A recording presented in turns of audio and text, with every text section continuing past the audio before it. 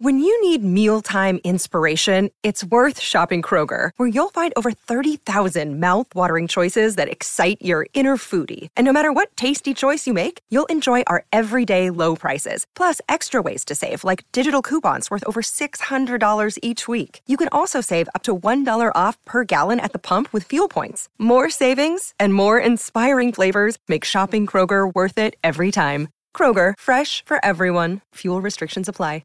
It is 19 minutes away from 2 o'clock. One of the big races on the New Zealand road cycling calendar takes place on Sunday. Time trial starts today, 2 days apart. The winners of these get to wear their national colours amongst their trade teams overseas, in Europe, or wherever they are racing professionally. Four-time winner of the women's race, Rushlee Buchanan, joins us on the program to preview this weekend's event. Rushlee, good afternoon. Welcome.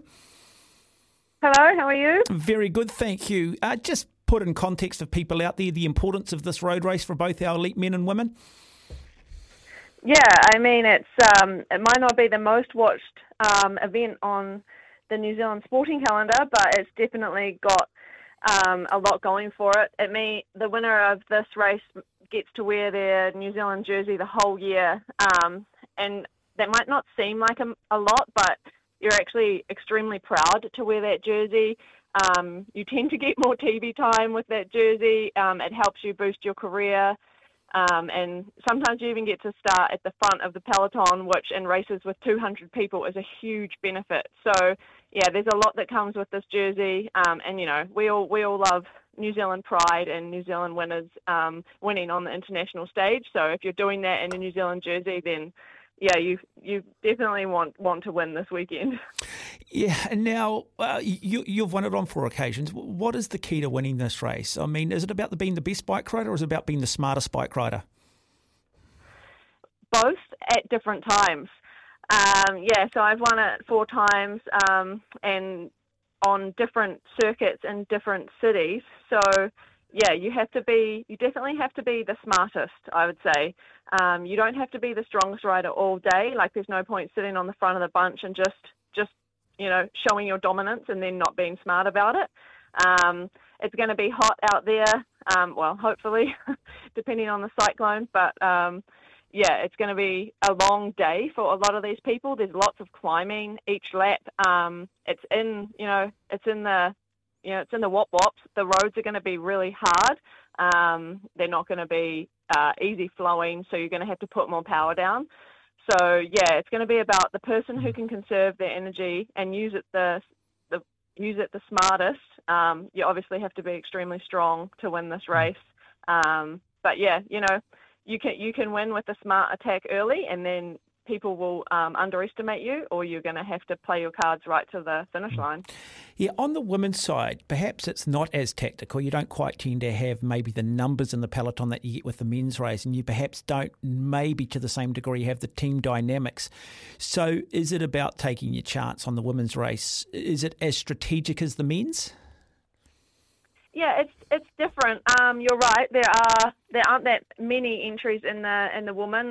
That's just. But it is a quality field, though. 100%. Yeah. So, the top riders are all going to look at each other. So that's where the tactics come in. They're going to have to think about how they can beat their other competitor, because there's nowhere really to hide in a small bunch.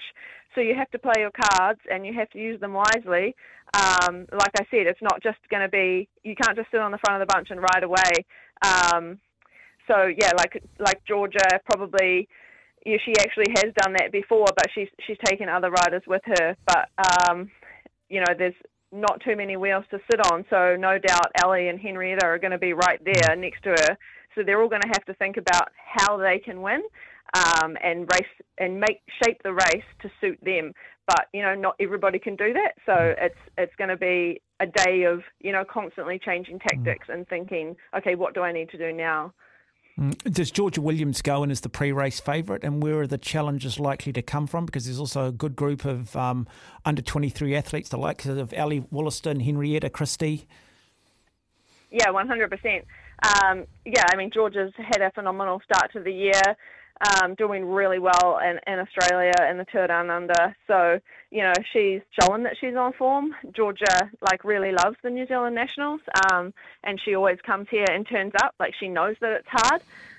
So she's going to be here fully prepared. But then we've got, Ellie Williston and Henrietta Christie, who are both on really good pro teams. The three of them all are individual riders. None of them have teammates. So, they're just going to be looking at each other. But, we've seen Ellie today go faster than Georgia in the time trial. So clearly she's on form. And then Henrietta also did really well in the Tour Down Under, winning the young riders jersey. So it's going to be a good match. Yeah. And they can all climb. I would put my money probably on Ellie if it came down to a sprint finish. But, Georgia just sprinted really well in Australia as well. So, yeah. When the race gets underway, we've talked about there not being maybe the team and the support riders to help out the leading rider. But are there deals done when you do get into the break? Are there deals done? What's the discussion going on if you are in a breakaway with riders from other teams or solo riders? Yeah, it's an interesting race, New Zealand Nationals, because you have people like those three girls that we just talked about on pro teams. They want to win their jersey because they want to take it back to their pro team. But then you've got other riders wanting to step up to the mark and get their name out there, like some of the younger girls or riders that haven't just quite made it onto the international scene yet. So everybody's out there to win. Nobody's out there to get second or third. But if you're in a breakaway of 2 or 3 or 4, you're definitely trying to figure out maybe who your ally is and who your nemesis is, who's probably going to attack on the hills. And then maybe you don't work with them because you're not so good on the hills. Or, as well, the senior riders generally all want to help the younger riders succeed. So I know that if they go up the road with a lesser known name, say like an Ella Wiley, they want to help Ella have a really good race. So they will be helping her to a certain extent, but when it comes down to the last 10K, it's everybody for themselves. Mm-hmm. Okay, let's just focus a little bit now on the men's race. It features George Bennett. It also features the great Aaron Gate, who made himself a household name here last year. But it is a very different race. There are a lot more trade teams, particularly Bolton Equities Black Spoke, who just have sheer volume and sheer number of teammates in this race. Mm-hmm. How does someone like George Bennett negate that on the weekend? He is under his international trade team, UAE Team Emirates. Yeah. That's a really good question, and I'm sure he's asking himself that. He's asked himself every year, right?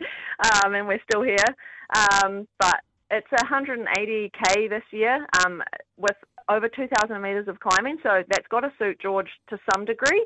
The climbs aren't really steep though, which he probably would prefer. And then, you've got to watch out for a numerous Black Spoke and some other really good riders on pro teams as well. So, George is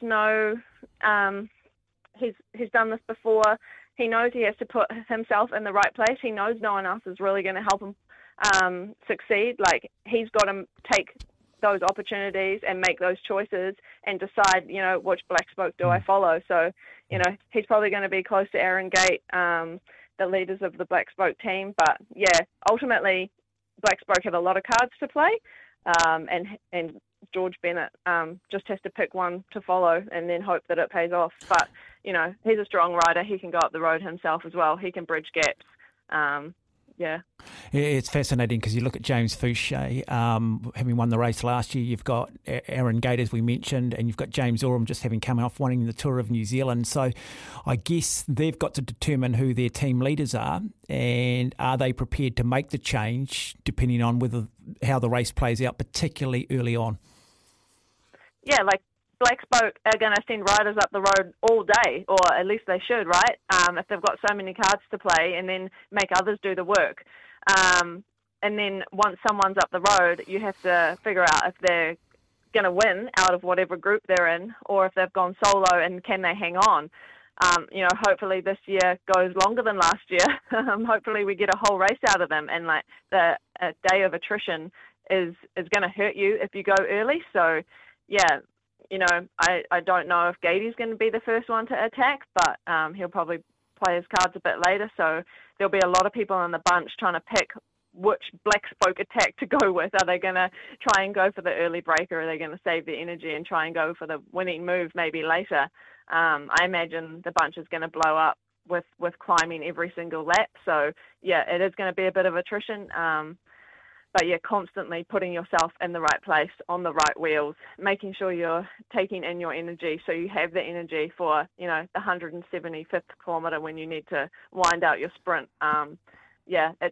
It's an all-day exercise. It's not just a few hours. Rushlee Buchanan, we thank you for your time this afternoon on SENZ. No worries.